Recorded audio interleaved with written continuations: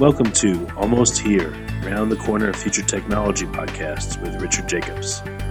Future technologies poised to transform our lives for better or worse are the focus of this podcast. Almost here means these technologies are now here and starting to be used, or just around the corner, from Bitcoin to artificial intelligence, 3D printing, blockchain, virtual reality, and more.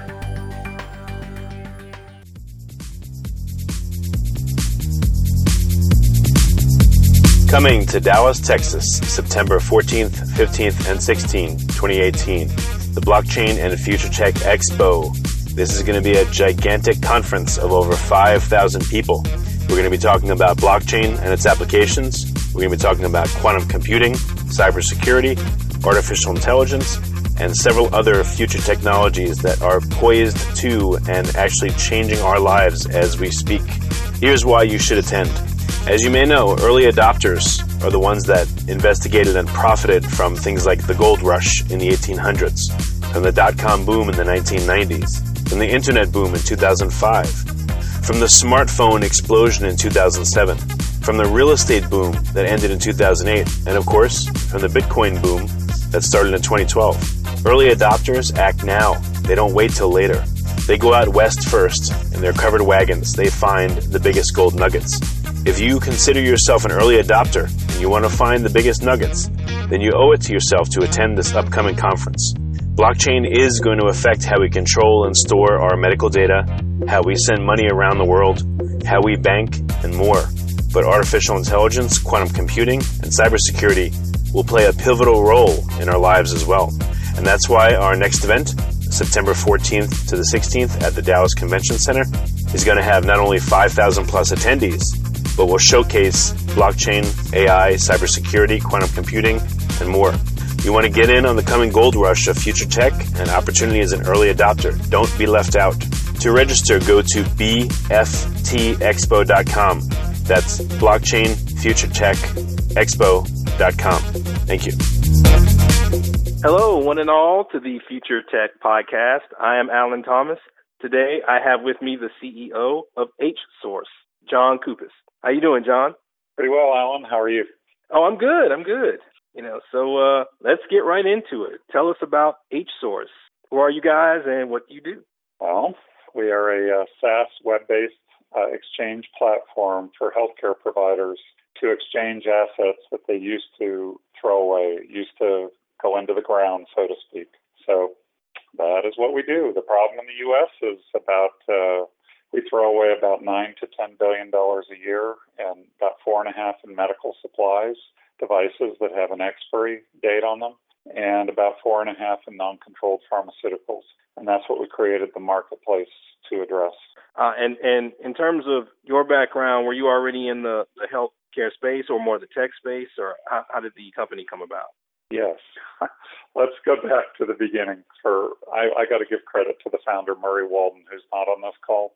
Murray Walden was a medical device rep with high-end products for about 10 to 14 years, worked with products like heart valve stents, was in the OR with a lot of the doctors on the West Coast. As Murray would inevitably go through these operating rooms, people would say, "Hey, Murray, Dr. Smith left last week. He had 60 of these heart valves, $6,000 each. When you go to hospital XYZ next week, could you see if they want these?" So as Murray did that, being a road warrior, you have a lot of time to think in a hotel room. He'd say, "Hey, I think I may have an idea here." He would, facilitate the sale to the next group.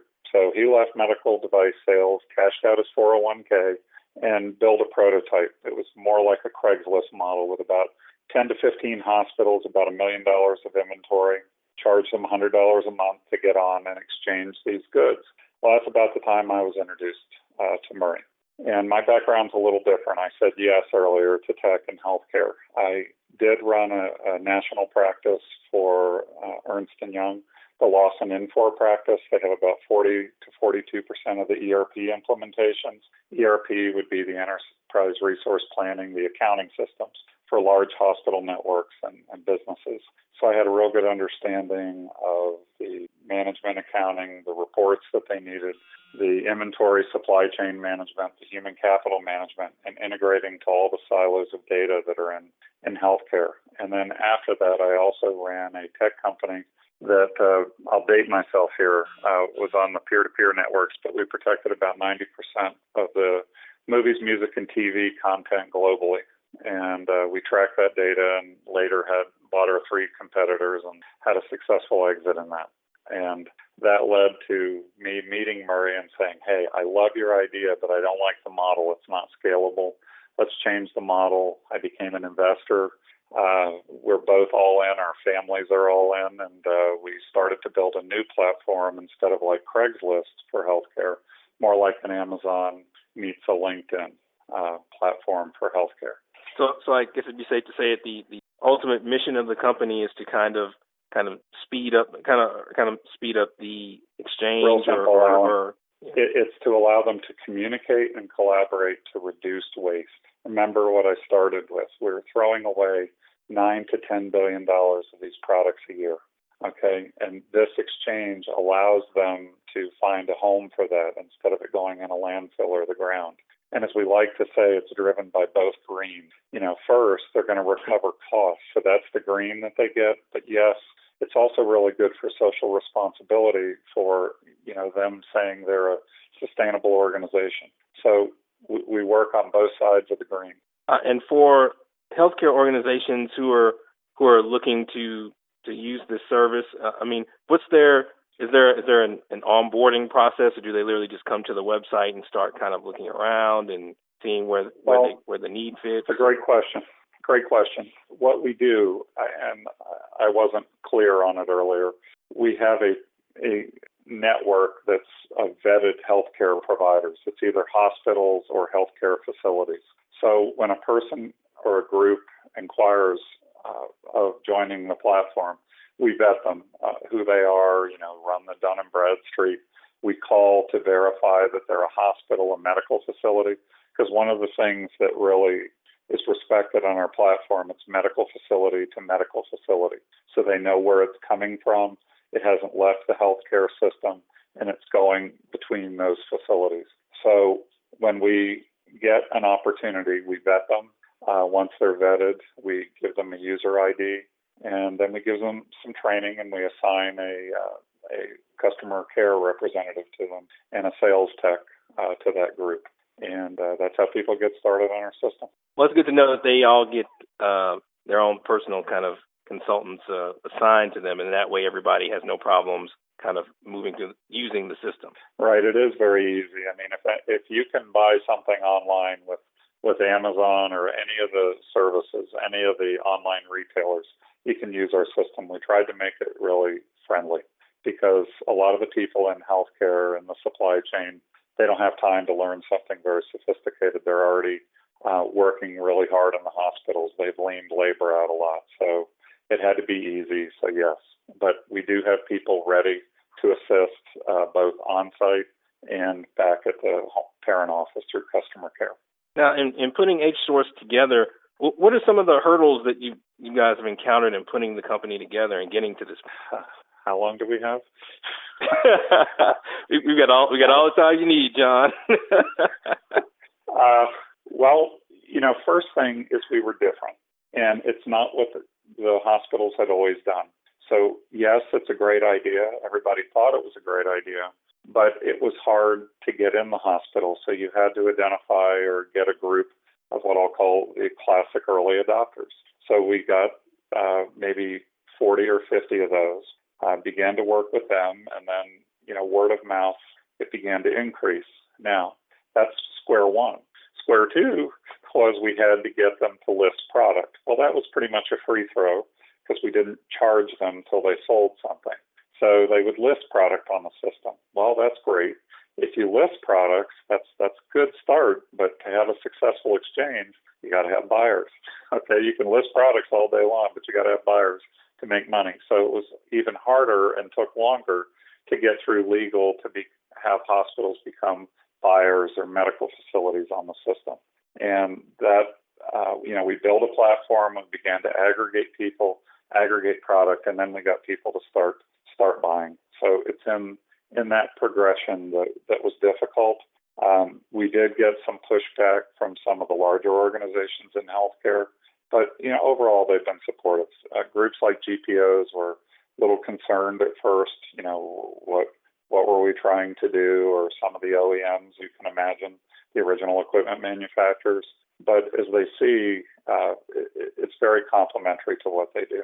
We're just helping people recover costs, and for the smaller hospitals to reduce their spend. And I'm going to take a minute and define that. The large hospitals tend to be our feeders.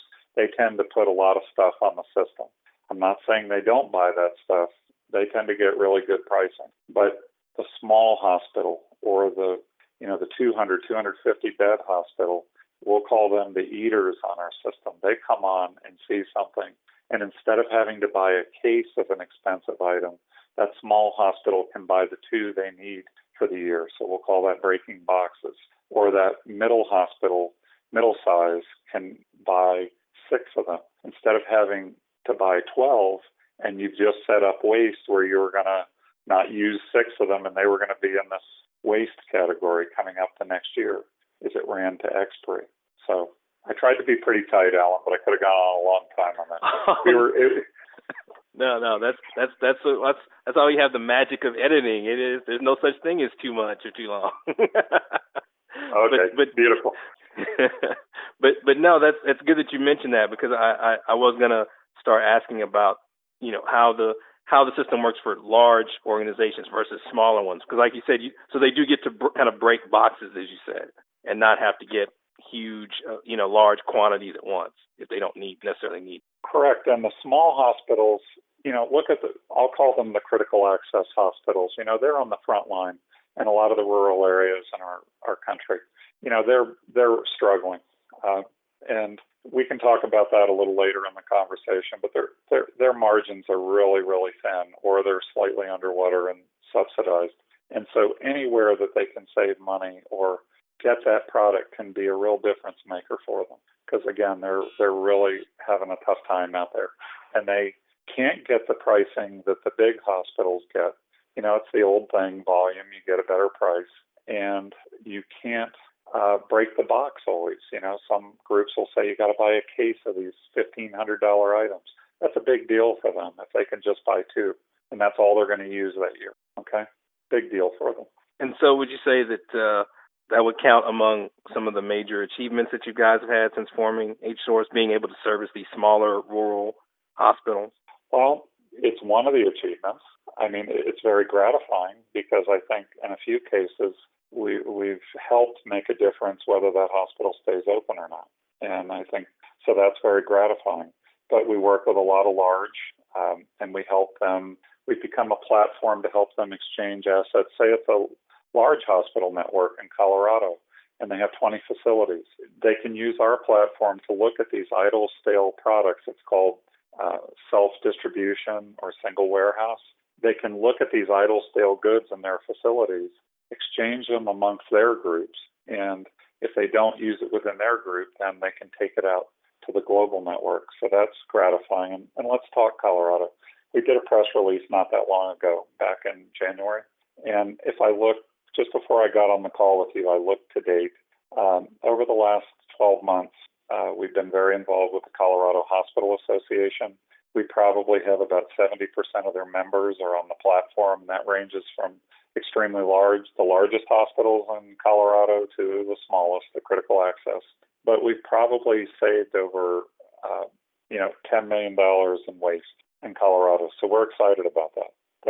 That's something we can point to. We're doing that in other areas and states. We're very strong in Texas. We're very strong in Washington. We're strong in New York. And we're getting much stronger in the Southeast U.S. So each of those areas, if you add it all up, we're saving a lot of products from going in a landfill and helping them recover costs and reducing what they're paying for some of these products. So that's very gratifying. Yeah, that's huge cost recovery numbers that you're talking about there. Yeah, if I look at it in total, we're up to almost $20 million, and that's over the last year. And for a company that just started reporting revenue in Q3, we're very, very excited about that. And it's ramping up very quickly, and the network effect is taking hold. People are hearing about us. We're not marketing as heavily, and people are calling us and saying, "Hey, we heard what you did for Hospital XYZ. Can you come in and do that for us?" Sure. Let's do it. And we're also finding that when we get into a geographic area like a city, say it's Denver, say it's Dallas, Fort Worth, or it could be Houston. I'm just using examples that we can help hospitals that may not even be under common management share products within that geography and just courier it back and forth. So, we're helping within a state, like in Colorado, you can look at everything within the state, and that works really well for the non-controlled pharmacy that we work with, because you can move things within a state or within hospitals under common management. So, yes, we're very excited about what technology's allowed us to do and how we've been able to get hospitals to link together, to communicate and collaborate on this exchange platform. And so for HSource, the company, what does the roadmap look like for the next 12, 24 months? We don't have a direct competitor at this time, so it's a land grab. It's go get as much as we can, and that's what we're going to do. We currently have over 1,000, actually it's 1,203 medical facilities under contract. In the U.S., there are about 5,000 hospitals. Out of that, we have about 850 hospitals. We're approaching 20% of the U.S. market. We want to be at 30% by the end of the year. And, Alan, that's getting to be a big number. That means we can have somewhere between, let's say conservatively, 25 to 30% of the U.S. hospitals on our platform communicating, sharing goods. There are a lot of things that you can do with that to drive efficiency other than just our core model. So that's what we see over the next year. And is it feasible to think that one day you guys will expand to the point of international? Yes, that will happen later this year. I'm not supposed to talk about it much, but we will. We've been working on that for over a year. And I would not be surprised if we were in Asia, out of the Asian countries, or also in Europe. But I think Asia would come first. We've actually done a lot of work on that. Oh, okay. That's very, very, very fast. But I shouldn't be surprised, though. Like you said, with an idea like this, you definitely see how everyone would say it's a great idea, and then most of those people would then just turn around and say, okay, well, how do you do that? Right. That's right. And like I said, we're getting critical mass, and I will tell you the people in those markets approached us, and came to us, and I've been dragging my feet because we were trying to focus, on our core. The lowest hanging fruit was U.S., but it's too big an idea for that, and we're actively talking to groups in Asia. We have been since last September. We were over there for a week, and we'll be back over there later this summer at the Asian Healthcare Conference. And in thinking about a lot of the ideas that are probably swirling around the office from day to day or week, are there any developments or ideas that maybe come up where you say, well, it may be too soon for that, or this may be a little bit ambitious for this year or next year, but maybe 3 years out or 5 years out? Any ideas like that may come across your desk? Sure. Last January, people wanted us to go international into Asia. We drug our feet for about 18 months. Okay. Because I thought, it could sink us because we'd be distracted. Yes. But I think we've been very measured in what we've done. We've aggregated these people, these groups on the platform, and we're going to do different things with that this year. So let's look at some things that we didn't talk about that we're going to do. If we've aggregated all these people on our platform, I could see situations where OEMs would want to place their products on our platform because you have all those eyeballs, okay? We're beginning to see that people could use you as a source for some products that may not be carried on GPO contract and such. We've added data visualization tools, significant upgrades to that we've rolled out here in Q2. People are very excited about that. We're opening up a full open API to link with pretty much anybody's system if they want to. We're opening it up to a cloud-based secure API. That's a big deal. And then I'll say the last thing that it's quiet. We've been very measured because people were all over us to get into this last year. But I wanted to see how blockchain settled out and see which people would really deliver. I guess that's my old Ernst & Young background, kind of wait and see who's going to really be solid and succeed. But I could see think of we move capital assets, capital equipment. I could see a scenario where we work with a partner to embed some of that in our platform where you're tracking capital devices in healthcare or expensive items, because the technology is growing so fast versus the old RF technology. So there are some of my things that we talk about over the next few months to a year. That the blockchain would be early next year, but we've been working on that and working with a couple partners and seeing where that goes. But we're very excited where that can end up, because again, we have a strong platform. We have a lot of industry knowledge, Murray and I and our team, and we can leverage that into something pretty powerful with the right partner. And in terms of, final thoughts for our audience, what's the big takeaways that you would want them to take away from what you told us here today? We waste a lot of products in the United States. There was an article in ProPublica not long ago. Now, this is all things in a hospital, that they did an estimate that last year we wasted $750 billion wall to wall. That's almost as big as the defense budget in our country. We created a product and a platform to help them communicate and to help them exchange some of these goods to reduce that waste, recover cost, and reduce their spend. And we are very excited about that. We have a great team, and we're getting there. We're getting critical mass. So we think we can have a profound impact. Every day you see something about the cost of healthcare. The hospitals that are going to succeed in the future are going to be those that control costs. And I want to get this last point across. The last 3 years in the U.S., the operating margins have generally come down wall to wall, 4.1, 3.2, 2.2%. Why? The reimbursements are coming down for procedures, or the bundling, or you're getting paid by outcome. We always tell a hospital you're never going to be paid more than you are today for what you do today. It's only going to come down. They've leaned out labor. Labor is their biggest expense, about 33%. They've leaned it out as much as they can. Number two is supply chain, 31%. They got to focus on that. The hospitals that you see that are doing really well are really managing their supply chain well. And we're one of the tools that can help all hospitals do that. And what's the best way that you would want these reps from hospitals and medical organizations to get in contact with you guys? I'd go to our website and just sign the contact form, and we will get right back out to you. That's h-source.com, and that's the easiest way.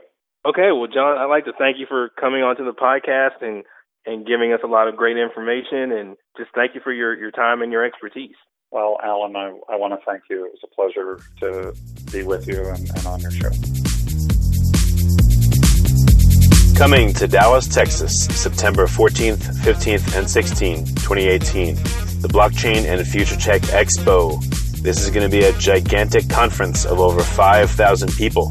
We're going to be talking about blockchain and its applications. We're going to be talking about quantum computing, cybersecurity, artificial intelligence, and several other future technologies that are poised to and actually changing our lives as we speak. Here's why you should attend. As you may know, early adopters are the ones that investigated and profited from things like the gold rush in the 1800s, from the dot-com boom in the 1990s, from the internet boom in 2005, from the smartphone explosion in 2007, from the real estate boom that ended in 2008, and of course, from the Bitcoin boom that started in 2012. Early adopters act now. They don't wait till later. They go out west first. In their covered wagons, they find the biggest gold nuggets.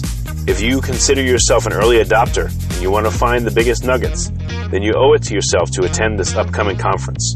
Blockchain is going to affect how we control and store our medical data, how we send money around the world, how we bank, and more. But artificial intelligence, quantum computing, and cybersecurity will play a pivotal role in our lives as well. And that's why our next event, September 14th to the 16th at the Dallas Convention Center, is going to have not only 5,000 plus attendees, but will showcase blockchain, AI, cybersecurity, quantum computing, and more. You want to get in on the coming gold rush of future tech and opportunity as an early adopter. Don't be left out. To register, go to bftexpo.com. That's blockchain future tech expo.com. Thank you. You have been listening to Almost Here, Around the Corner Future Technology podcast with Richard Jacobs. Subscribe to this podcast, post a review to discover more future technologies that are poised to transform our lives for better or worse, such as Bitcoin, artificial intelligence, 3D printing, blockchain, virtual reality, and more.